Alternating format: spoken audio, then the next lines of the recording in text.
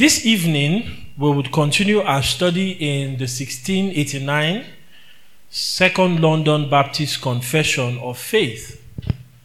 About 4 weeks ago, we began our study in chapter 16. So we have been studying it since last year, and we have completed 15 chapters. And we have been studying chapter 16 over the past 4 Tuesdays. So, the first lesson we learned in chapter 16 was from paragraph 1. And in paragraph 1, we tried to answer the question, what are good works? So, what are good works? I think it is important because this question comes over and over again when you say the works of unbelievers are worthless. And the problem is are they not good? And we learned that the reason is because good works, properly defined, are those things that are commanded by God, number one. Are those things, let me go back to number one. Number one, those things that are commanded by God, either explicitly on the pages of Scripture or that can be inferred by good and necessary consequence. And we said there's no part of the Bible where you are told to obey a traffic light while driving. But when we go to Romans 13 and see the injunction of Paul for believers to obey civil authority, we can come to the conclusion by good and necessary consequence that obeying street light is good works. That's what we looked at in paragraph 1. Then the second Tuesday, we looked at paragraph 2, where we looked at the seven necessities of good works. And Brother Brown kindly provided us with a graphic representation of that yesterday and today. So we looked at those 7 good works, evidences of saving faith. They show the believer's thankfulness. They strengthen the believer's assurance. They edify other believers. They adorn the profession of the gospel. They stop the mouths of our adversaries, and they glorify God. Then last week, Tuesday, we then looked at paragraph 3, 4, and 5. And what we were concerned with was the source of our good works and the limitations of our good works. Now, many of us were not here last week. So we either came late because of the traffic, and some of us were online, so many of us were not here. And we said that good works, for believers, the source of good works is the Holy Spirit.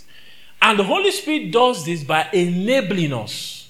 Ezekiel chapter 36. So the Holy Spirit, the indwelling Spirit, enables us, and on a day-to-day basis influences us towards good works.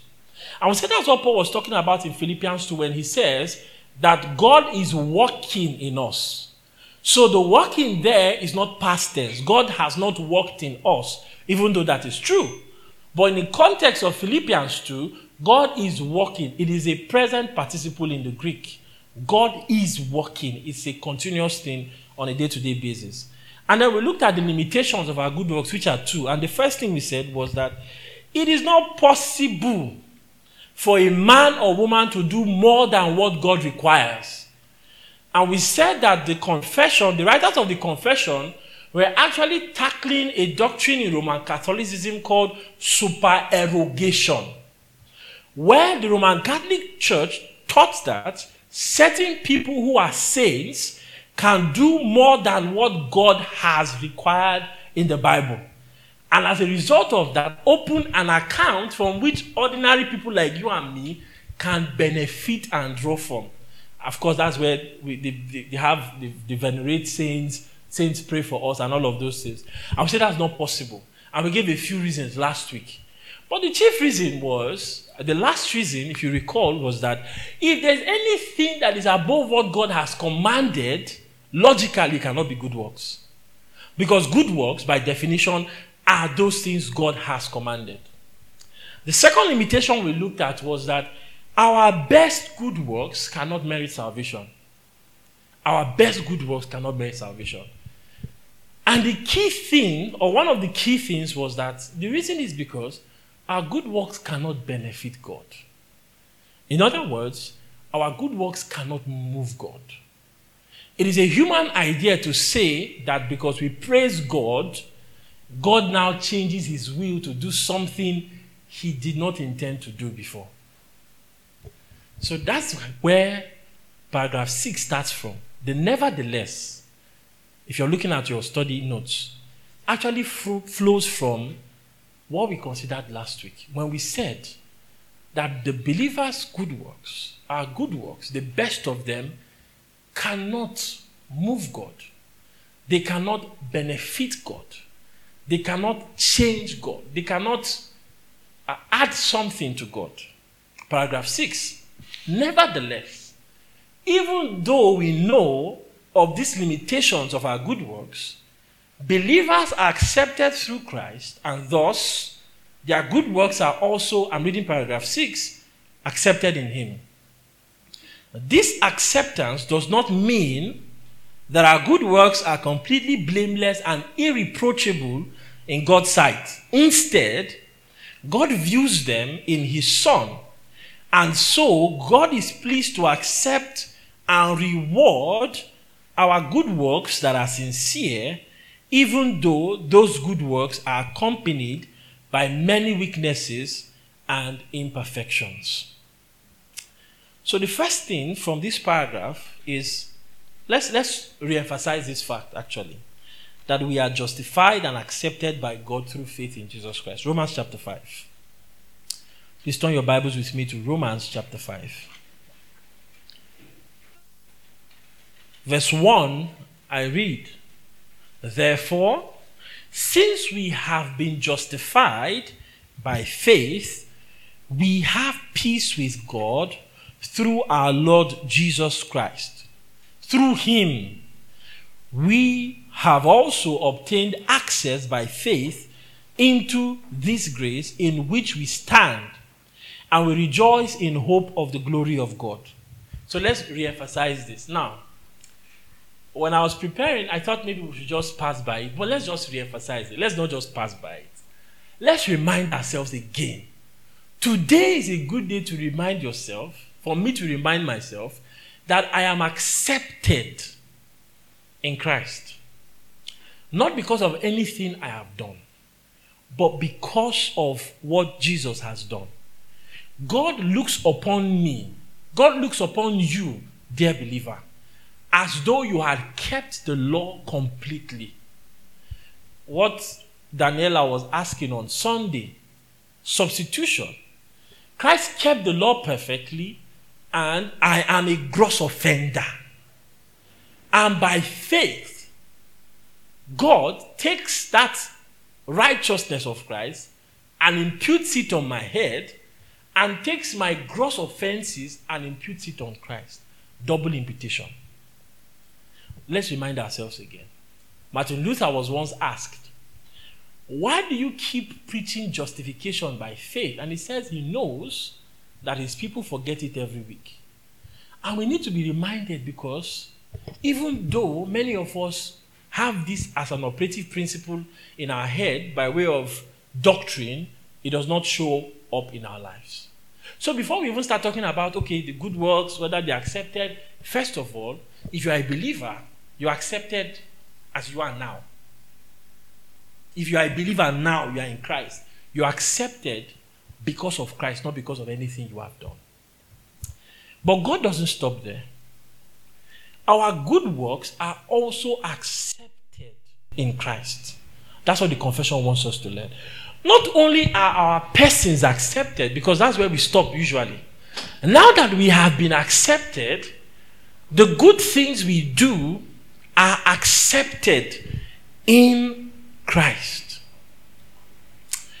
One of the mistakes we do is that after being saved, we want to adopt a kind of humility. What I mean by humility is, I get to the point where, because I have been ravished by God's grace, I no longer think my good works are anything. That's an extreme. What do I mean? Oh God, we come before you today asking you to forgive us. because all our good works are like filthy rags. That's wrong. That's wrong. The word that Isaiah uses, turn to Isaiah chapter 64. Isaiah chapter 64. Isaiah chapter 64, and the emphasis, or where this text is found in, is in verse 6. And Isaiah was doing, let me give you the context. What Isaiah was doing here was a community. It's not technically a lament, but it's a lament of a community. That is, he's looking at the entire nation of Israel and speaking concerning the nation of Israel. And he says, we have all become like one who is unclean, and our righteous deeds are like a polluted garment. King James puts it, filthy rags. Now, it's not like just like rag. I remember one time I was teaching the children of the school, and I used the illustration of rag. Well, that's what they can understand. Now, the Hebrew word here, Ida, really talks about the garment that comes off a woman who is menstruating. That is, a garment stained with blood. Now, in the Old Covenant, or under that system, God had a set of rules for when there's emission of semen from a man and then there's emission of blood from a woman. So when a woman emits blood, she's unclean. Remember the woman with the issue of blood? What happened was that she had that constant flow. And she had to ensure that she informed people that she was unclean. Now, the word that Isaiah is using here is that cloth that has been used and is unclean. And Isaiah looks at it and says, our works are like filthy rags. It is wrong then for we who have been redeemed and saved, whose works are accepted in Christ, to say our works are like filthy rags. You know what that means? Our works cannot please God, because what is unclean cannot please God. We'll look at a couple of scriptures quickly to buttress this point. Look at 1 Peter chapter 2. 1 Peter chapter 2 and verse 5. He says,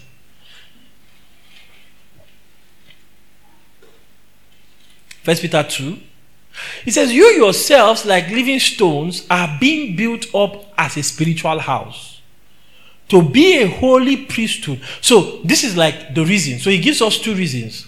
Peter gives us two reasons. You are being built up, you are Christians now as a spiritual house. Number one, to be a holy priesthood. Number two, to offer spiritual sacrifices that are acceptable to God through Jesus Christ. So the spiritual sacrifices that we offer, because we are in Christ, are actually acceptable to God. They are not filthy rags. Now, I understand what we mean when we say that. Perhaps we are trying to say that before we were saved, our works were like filthy rags, and that's correct. And that's outside of Christ. If you remove Christ from the equation, our works are properly filthy rags, because remember last week in paragraph 5, we said they cannot benefit God, they cannot please God, they cannot do anything Godward. But when we are in Christ now, our works are no longer filthy rags. They are acceptable to God through Jesus Christ. And this is not because our works are perfect. Now, there's an error. So to actually deal with this issue, you have to be on walk a tightrope.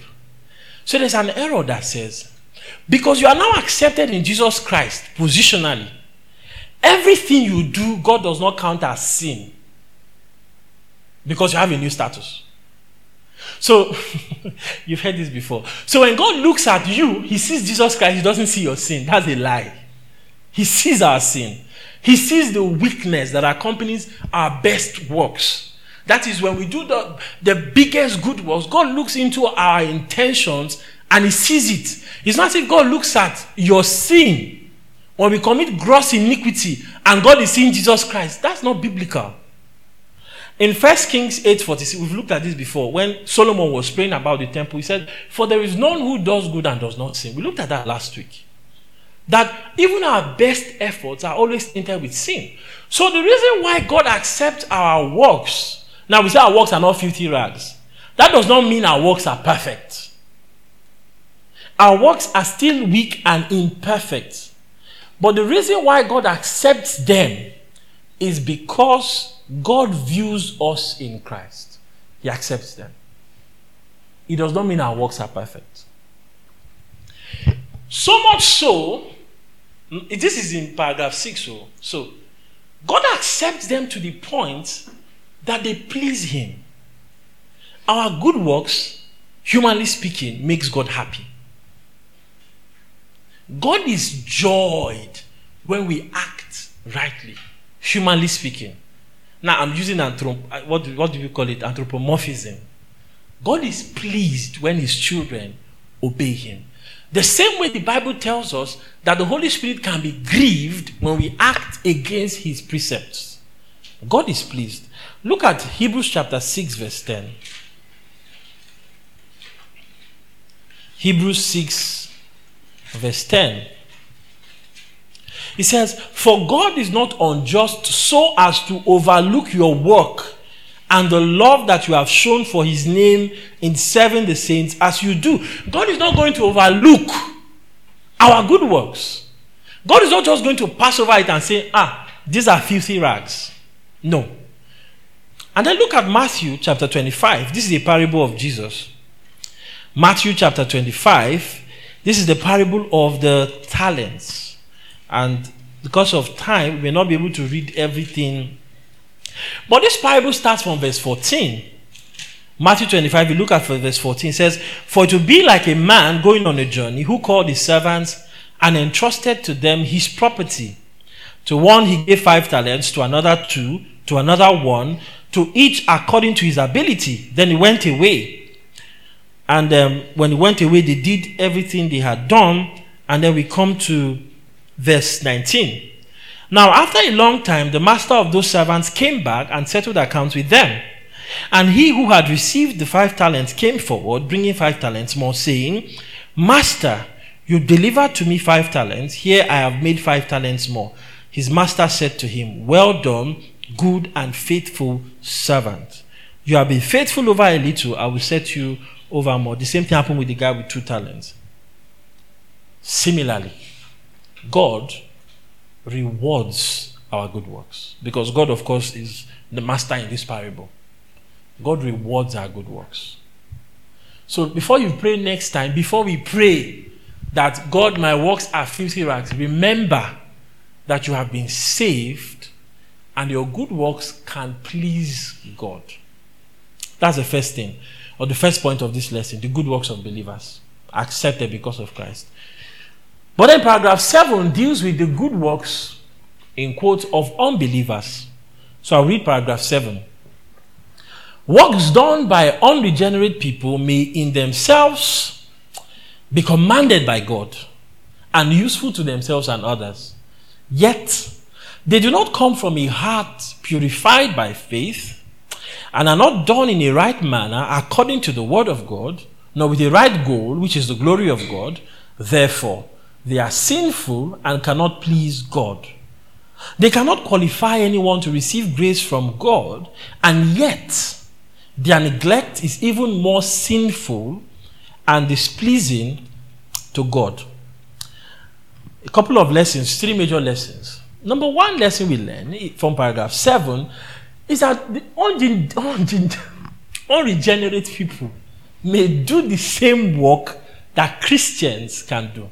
Which is why it is not always a good comparison. Of course, the Bible says go to the ant and learn. I don't like that comparison. When say the Muslims do it better than us, because it's not a strange thing for unregenerate men to do some of the good works that believers are even commanded to do in the Bible.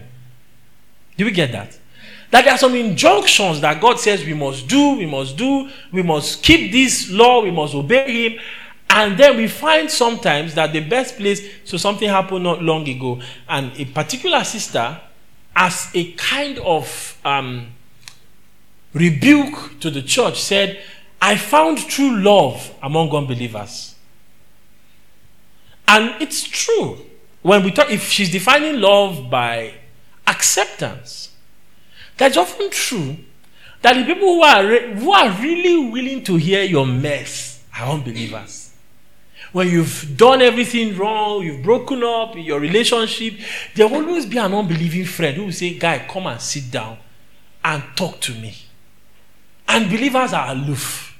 And they say you are foolish, you are wise. And then you find such comfort among unbelievers.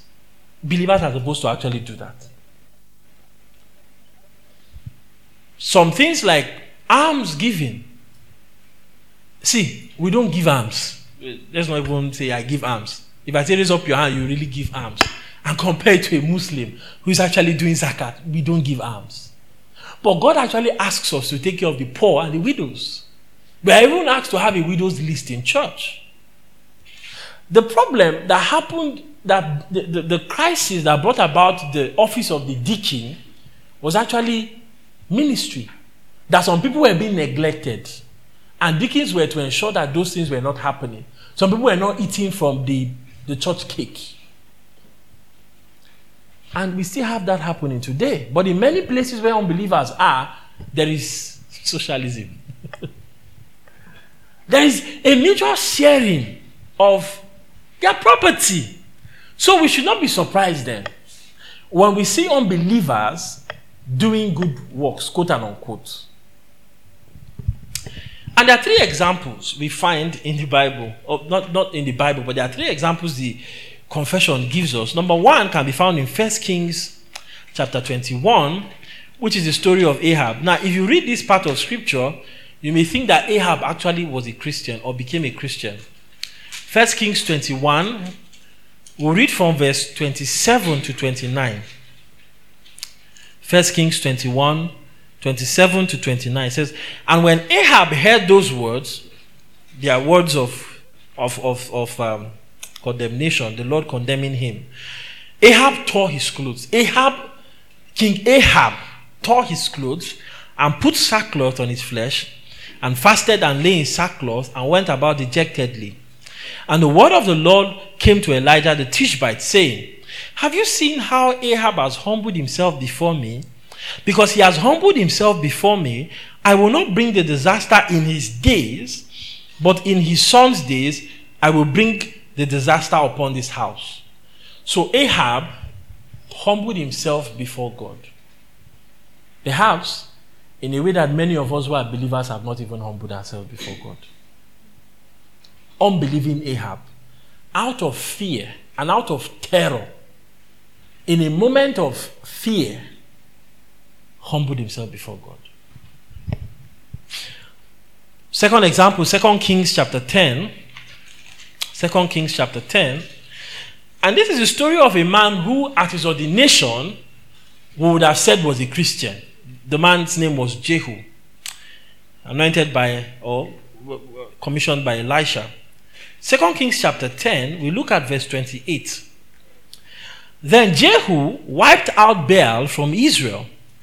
But Jehu did not turn aside from the sins of Jeroboam, the son of Nebat, which he made Israel to sin, that is, the golden calves that were in Bethel and in Dan.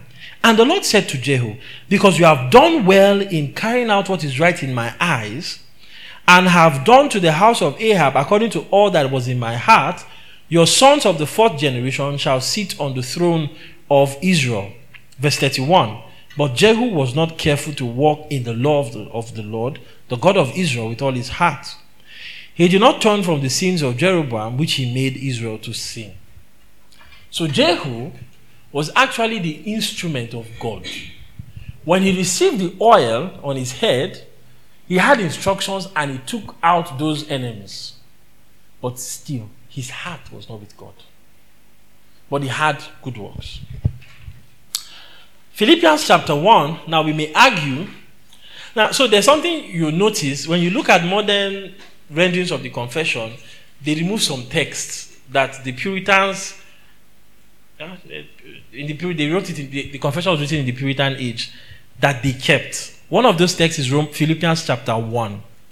And so I was scratching my head about why this text is used to actually support this idea. Verse 15, Paul says, some indeed preach Christ from envy and rivalry, but others from goodwill. The latter do it out of love, knowing that I am put here for the defense of the gospel. The former proclaim Christ out of rivalry, not sincerely, but thinking to afflict me in my imprisonment. What then? That in every way, whether in pretense or in truth, Christ is proclaimed, and in that I rejoice. So these guys are not Christians, but they preach Christ. So it is possible for an unbeliever to preach and people get saved, because people are not saved by the preacher. They are saved when the Holy Spirit calls them effectually through the word. Which is why in church history, they had issues when somebody has baptized me and 10 years later, the person falls out of grace. Or let me give another example, popular example, Ravi Zacharias. Whether that issue was true or not, I don't know. But it actually caused a crisis of faith for many people. That why, how? Hey, am I truly a believer if I got saved through the ministry of Ravi, who we have come to see, according to the news reports, is an unbeliever? So, that's by the way. But unbelievers can actually preach God's word. Unbelievers can proclaim and say, this is Jesus Christ, believe in him. Unbelievers can write books that people can be saved by. Unbelievers can create movies, Christian movies and Christian materials that people will be saved by. So they can do good works. They are doing those things that are commanded by God. God actually commanded that we should humble ourselves. Ahab humbled himself. A direct command came to Jehu to kill those people. Jehu did it, wiping out the house of Ahab. And then these people are actually carrying the gospel to preach. But in these three instances, we see that unregenerate people can do good works. That's those things commanded by God. What then is the problem with the work of unbelievers? The main problem is that unbelievers' work fail to meet the 4 criteria before a work can be considered good work. A good work, it must pass 4 tests. Now, unbelievers meet the first test, which is commanded by God. Or unbelievers can meet the first test. They can meet it. But upon closer examination, we will see that unbelievers do not meet the 4 criteria that are required for a work to be considered good, biblically speaking. So the first criteria, tick, we give it to them. The unregenerate man can even be among us, can be the most fervent in church. But he will miss 3 criteria. Number 1, the good works of an unbeliever will not proceed from a heart that is purified by faith. And let's turn to Genesis chapter 4. Genesis chapter 4 and verse 5. This thing that used to give us issues. Was Cain an unbeliever? Was Cain a believer? Cain was an unbeliever. Genesis 4 verse 5. It says, but for Cain and his offering, God had no regard. So Cain was very angry, and his face fell. We're going to support this idea with 2 passages in the New Testament. Number 1 is Hebrews chapter 11 verse 4. Hebrews chapter 11 verse 4. Hebrews 11 verse 4. And now this is where the matter is clearer. It says, by faith, Abel offered to God a more acceptable sacrifice than Cain, through which he was commended as righteous, God commending him by accepting his gifts by faith. But then in 1 John chapter 3, we looked at this a few months back. 1 John chapter 3, when the apostle wanted to give an injunction on love, he said in verse 12 rather, we should not be like Cain, who was of the evil one and murdered his brother. And why did Cain murder Abel? Because Cain's works were evil and his brother's righteous. The problem of Cain was the heart. Cain actually went out to do the sacrifice. Right? Cain went out to do the sacrifice. The problem of Cain, according to scripture. Now, there's the idea that the problem of Cain was that Cain knew that God mandated burnt offering, right? And Cain did not do it. But then, when the law was being written and progressive revelation, there was also such a thing as a grain offering. That is, it was not only animals that were burnt. Sometimes the priest would take the grain offering and burn it. So the problem of Cain was not the offering. That is a result of the main problem. His heart was not purified by faith. There was no faith in Cain. Cain was an unbeliever.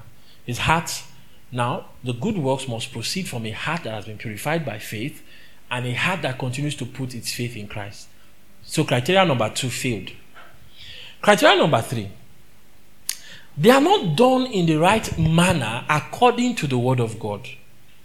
1 Corinthians chapter 13, verse 1. 1 Corinthians chapter 13, verse 1. And Paul, writing to the church at Corinth, says, "If I speak in the tongues of men and of angels, but I do not have love, I'm a noisy gong or a clanging cymbal." Verse 3. If I give away all I have, and if I deliver up my body to be burned, but have not love, I gain nothing. So Paul is not saying it is wrong to deliver up one's body to be burned. He's not saying it is wrong to give away all we have. God's criteria is that love must follow such deeds. If we take commands and strip them of the manner in which God has said those commands are to be done, they do not qualify to be good works.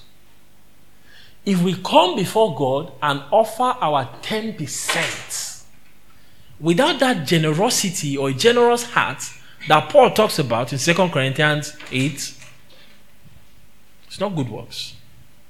If we come grudgingly, because Paul says God loves a cheerful giver. The manner.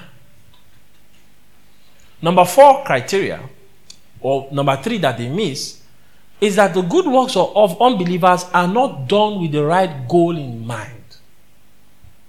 Matthew chapter 6, we looked at this 2 weeks ago in our Sunday school. That when you pray, do not do your prayer on the streets.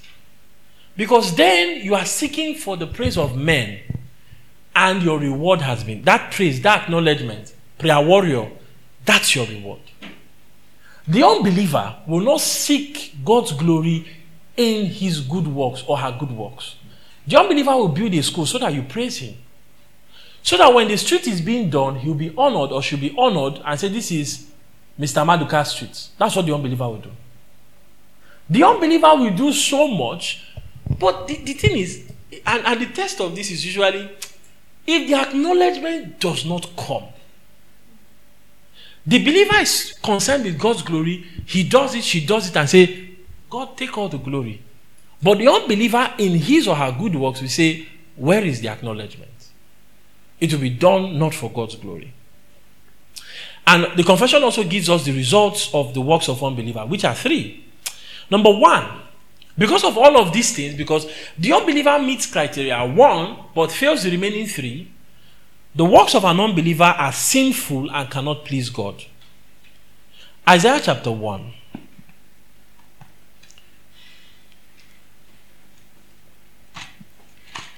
Isaiah chapter 1 from verse 10 to 15. I'm going to, this is just one thing I want to get out, but to read it for context. "Hear the word of the Lord, you rulers of Sodom." Now, this is not actual Sodom. It's actually talking to Judah. "Hear the word of the Lord, you rulers of Sodom. Give ear to the teaching of our God, you people of Gomorrah. What to me is the multitude of your sacrifices, says the Lord. I have had enough of burnt offerings of rams and the fat of well-fed beasts. I do not delight in the blood of bulls or of lambs or goats. When you come to appear before me, who has required of you this trampling of my courts? This also supports the idea that it must be done in the right manner. God does not call for trampling when you are making your sacrifice. But verse 13, bring no more vain offerings. Incense is an abomination to me. New moon and Sabbath and the calling of convocations, I cannot endure iniquity and solemn assembly. Your new moons and your appointed feasts, my soul hates. They have become a burden to me. I'm weary of bearing them. When you spread out your hands, I will hide my eyes from you. Even though you make many prayers, I will not listen. Your hands are full of blood. The works of unbelievers are sinful. They cannot please God, even if they're actually doing the right thing. In the Old Testament system, what killed them was they just felt like what God requires is a bull. Let's give God a bull. And God says, this is the same thing God says in Amos chapter 4, chapter 5, that I am tired of your sacrifices. I am tired of your sacrifices. Even though you are doing that thing, because you fail to meet all of these criteria, your sacrifices are not done by faith. They are not in the right manner according to my word. You don't have the right goal in mind. They are sinful and cannot please me. Number 2, the good works of unbelievers cannot qualify them to receive God's grace. We've said this over and over again. They cannot qualify them. Impossible.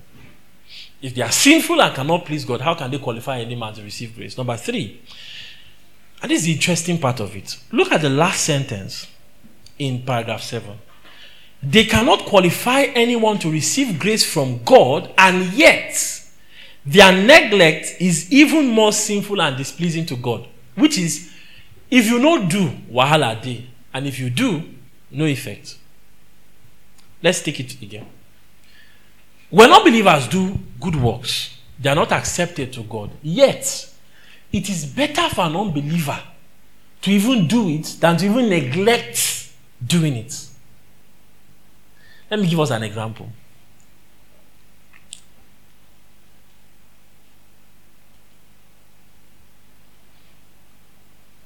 I want to use an example, but it will be a very simple example. We understand this thing about political leaders, that you must cheat. But it is better that when you cheat, you also allow the people eat of the national cake. That's a very big example. But we understand, even when we are dealing with our children, that the child who obeys mommy to set up their room, even if the child is not doing it from a pure heart of obedience and is doing it grudgingly, it is better for that child than the one who will not even do it at all. That's what the confession is saying. That the good works are commanded, right? And even though an unbeliever is doing it not correctly, it is better for the unbeliever to even be doing it. The judgment is worse when the unbeliever is not doing it. Does that make any sense? Have I lost us? In other words, there are grades of disobedience.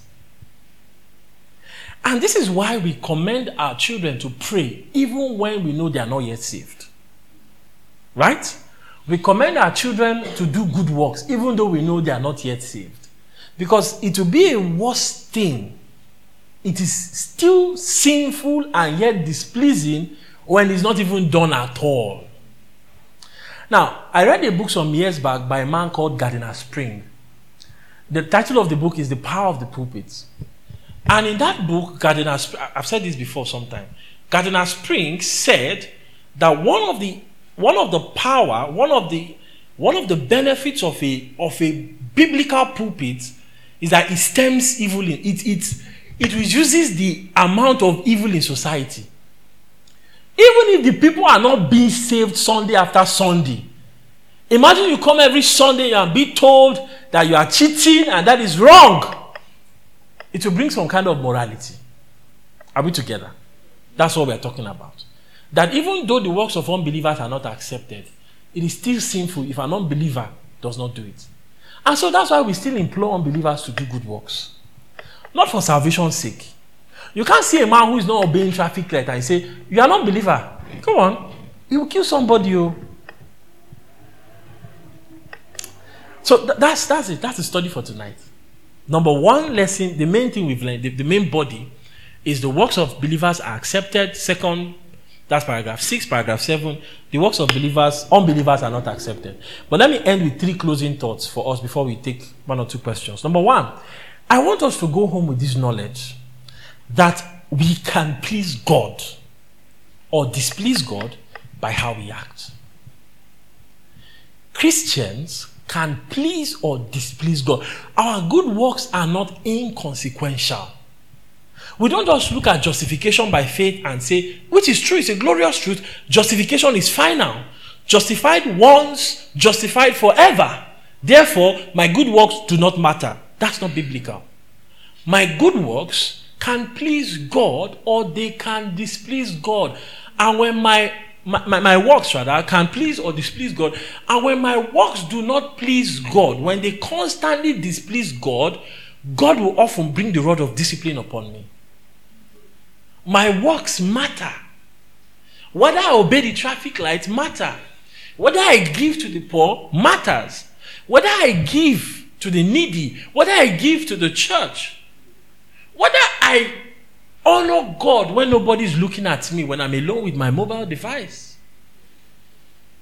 Whether I say the truth or not matters.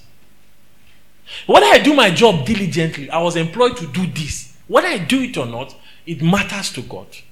It's not our good works are not random, inconsequential thing. And look at this. Should it not be our greatest desires to please God? If God has saved us from the wretch that we were in, when our works were actually proper filthy rags, polluted garments, and God has lavished upon us all of these blessings in Christ, is it not logical? Which is what Paul argues in Romans 12, 1 and 2. Is it not logical? Is it not reasonable then that we want to please God? I implore us to seek to please God daily. My second thought for us tonight is that we must know that God actually accepts our efforts. And this is an encouragement to us. Sometimes we give up too easily. That I have tried to read my Bible for 5 days. And so one year I have a friend. And at the end of the year, she shared something on her December 31st. She was a co-worker. I was working with her before. And she shared something on her status, and it was from YouVersion Bible app. And she had opened YouVersion Bible app for 365 days straight. Of course, whether it was showing or not in her life, that's a different matter. But then she had that streak, and it was something she boasted of. I've had friends who, Duolingo, this thing, I don't know, a few years back, it became a thing. And then you're just trying to meet that streak. Let me get it. Sometimes we do that in our Christian lives, and when we fail, we become discouraged. Our efforts, that striving, pleases God. Those feeble efforts to be holy, that fight and struggle that, no, I don't want to sin, it pleases God. Forget your good works they can never be perfect. So if we're looking for a day when we will wake up in the morning and obey God 100%, we will never find it. Before you finish morning devotion, you fought with your wife or your husband. Before you've left the house, one of your child has annoyed you. And all of you are coming to church on Sunday. There's already an issue. But those efforts where I say, Lord, I really want to please you. And I'm going to do this. Okay, to please you, I'm going to switch off my phone before I sleep, so that I can wake up praying. I'm going to keep my phone far from my bed. And you fail, and you re-strategize again, and you say, I need to do this. They please God. So even if my good works are in comparison to a giant Christian, maybe the Puritans or Pastor Butu, my good works are like, insignificant, they still please God. And so we should constantly try to make efforts. Put extra effort. And my third thought for us is, we must remember. I started with this and I'll end with this. We must remember that the reasons our good work, the main reason our good works please God, is because of Christ. We must never lose sight of it. And that will prevent us from falling into abject despair when we fail. Because when we fail, we run into the error of thinking, I have failed, therefore everything has ended between me and God. And there's no restoration of relationship. But when we keep this in mind, that the reason I'm even able to do this is because Christ has given me his Spirit and Christ has made my works acceptable, that brings us back to check. And if you have not come to Christ for salvation, forget all the good works you are doing. They don't please God. If you like, be the first person to come to church. If you like, be the person who gives 20%. If you like, do everything that the Bible says you should do. They are rubbish. So I urge you, if you have not come to Christ in faith, turn to him today, and he will save you from your sins. We conclude chapter 16. Any questions?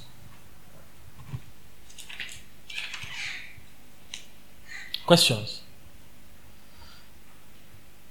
Franklin? Okay, so how many questions do we have? We will not have a repetition of Sunday. No extra questions. How many people have questions? Okay, we are still processing it. Okay, let's wait for 10 more seconds while the mic is given to Franklin. That aren't they keeping the law like government, like when they do good, like when they don't kill someone, aren't they keeping the law like the national law? Yes, they are. That's actually the duty of the government, right? When a person is in power, the duty of the person is twofold: to promote good and to punish evil. That's what the Bible says, right? So when a government does that to the best of their ability, whether it's democratic or military government, when the government does that to the best of their ability, they actually obey God's word. Which is why, this will not work for you. Which is why our forefathers, let me just say it, directly spoke to authority. Our forefathers, theological forefathers now, the Puritans, the Reformers, they directly spoke to authority. John Calvin then would write a book, and he would write a dedication to the emperor then. And the reason is because he's telling him that listen to God's word, and this is what God wants you to do. The problem, however, is if those works do not meet the criteria of proceeding from a heart of faith, do not meet the criteria of the purpose of meeting God's glory, do not meet the criteria of being done in the right manner, they are not pleasing to God. They are not acceptable to God. Exactly. So they are like categories, criteria, 4 points, bullet points. So you always check the good works off, commanded by God, from a heart of faith, done in the right manner, and to the glory of God. So any other question? Somebody raised their hand here.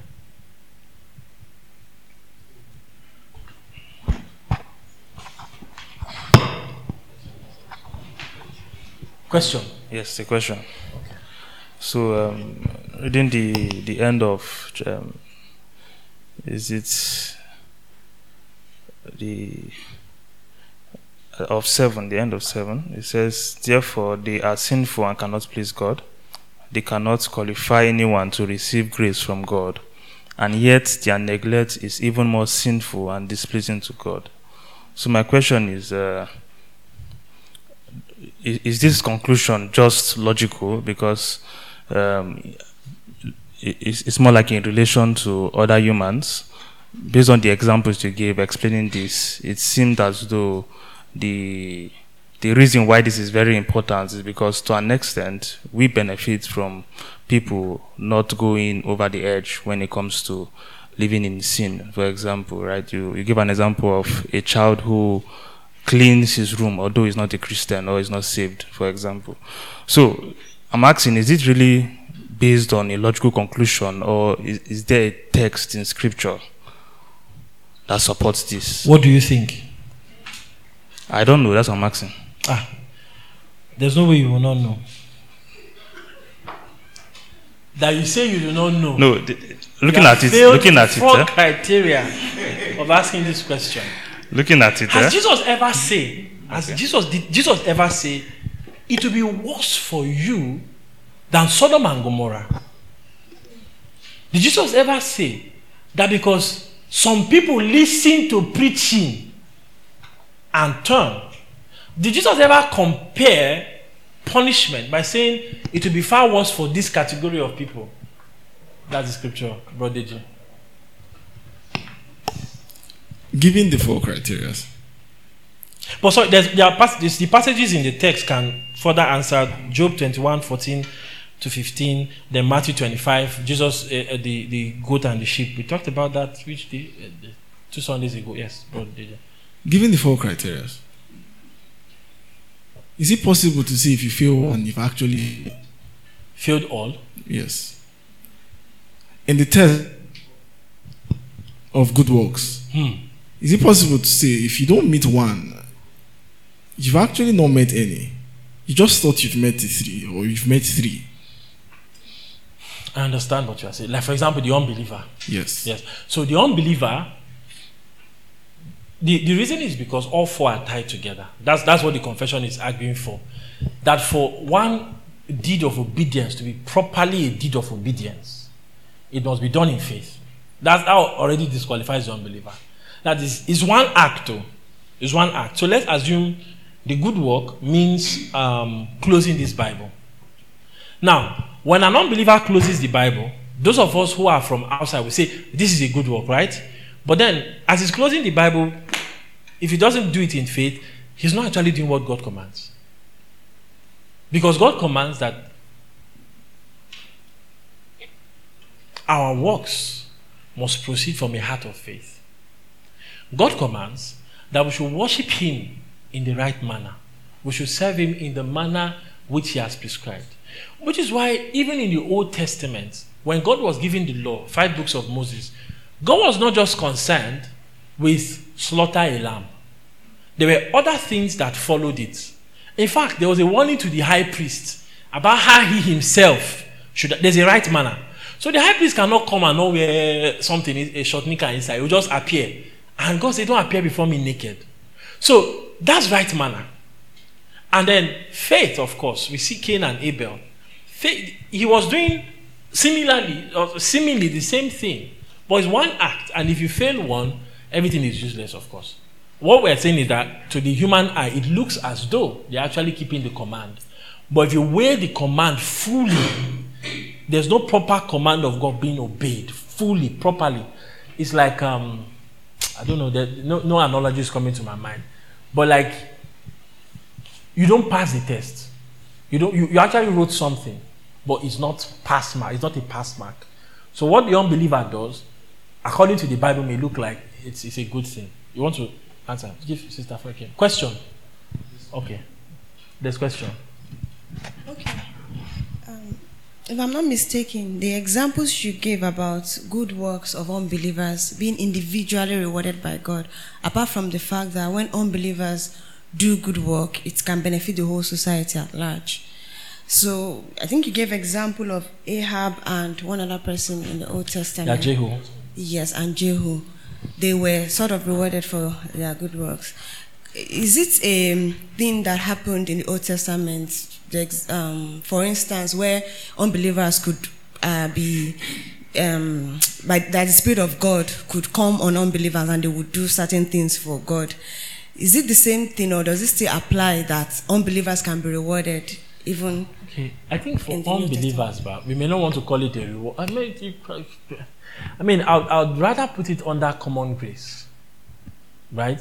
So an unbelieving man marries an unbelieving woman, and their marriage still makes sense past some of us with the church. Yeah, it's possible. You've not seen it before. I've seen it too. I've seen where a serious man in church, if they pray well, wanted to kill his wife. It happens. It happens. So, what the unbeliever is reaping then is just the rewards of common grace. That is, if you obey certain principles, like just natural principles really, certain things will come about. If an unbelieving man is disciplined, very disciplined, and does not cheat on his wife, he takes those courses, reads those books about how to have a good marriage, how to speak to your wife, he can come out better off and be rewarded with. So for example now, let's talk about child rearing. It is possible for a Christian, because the Christian is not applying certain principles. The child that comes from a Christian home will be so wayward. But sometimes you see unbelieving children, well-mannered, they greet you well, they bend down for you, they do all the right things, they do all of those things. So for me, I would put most of those things under the reward of common grace. For example, again, it is not the reason why many nations are better than us is the reward of common grace. It comes if you do the right thing, basically. There's a way I'm trying to put it, but it's not coming out that way. Okay, so that would be applied to the examples Jehu and... Yes. Yeah. Question? Okay, a similar question. But wait, okay, let's put more light on that question. Now, in the Old Testament, it seems as though it was an actual reward. Because God did the same thing for David, right? But it was not the exact same thing. Where God said, no, it was not the same for David. But anyway, God shall said, the sword will not depart from your family. And here God restrained his arm. Even for unbelievers, there's a sense in which God actively restrains his judgment from them. So it's not just believers that enjoy that from God. Like Nigeria, for example, the reason why Nigeria is still in existence, God has not given us the fullness of his judgments, even though we are not a Christian nation, or everybody is not a Christian. I don't know if that makes sense. That sometimes God, it's common grace, restrains his judgment, or God delays his judgment over sin sometimes. So an example would be, I think it's in Deuteronomy, when God told the Israelites, you have to clear out certain nations, but he told them that their iniquity has not come to fullness. God could have punished them there. So, but this is the divine period. This is in God's own wisdom, God everything. But believers are the ones who properly are rewarded. And another example is seen in that parable. There was a guy who came and he did not do anything. The one with the one talent. He said, you are a wicked man, you are a harsh man, you take where you do not sow, you do all of these things. And of course, that guy was sent to hell. Okay? So let's think of reward not just in the now, but also eternal. Reward, eternal rewards. Of course, I hope we know that we are going to be judged by our works.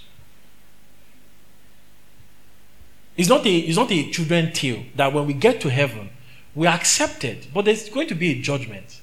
God is going to dish out rewards by works. That is, the good works we do have an echo in eternity, which is why Jesus said, we're looking at this in Matthew chapter 7, right? It says, lay up for yourselves treasures in heaven. If you keep on laying up yourself, there's reward. So not just in the now, but eternally. So even though it looks as though the unbeliever is getting the reward, in the grand scale of things, it's the believer who is properly rewarded for the good works that he does. Let us pray. Our Father in heaven, we ask that you will take these words that we have heard,